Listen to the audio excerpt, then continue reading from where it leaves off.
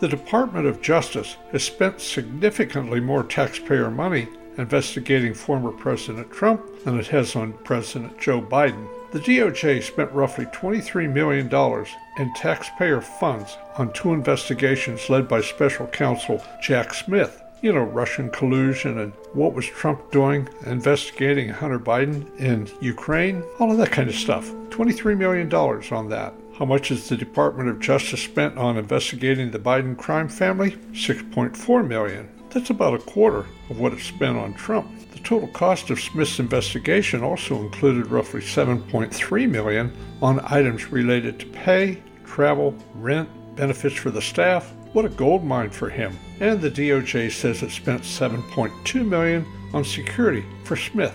Does anyone see the disconnect here on how we're spending our money? Sponsored by the Kaler Group Wealth Management in Lynchburg, Virginia.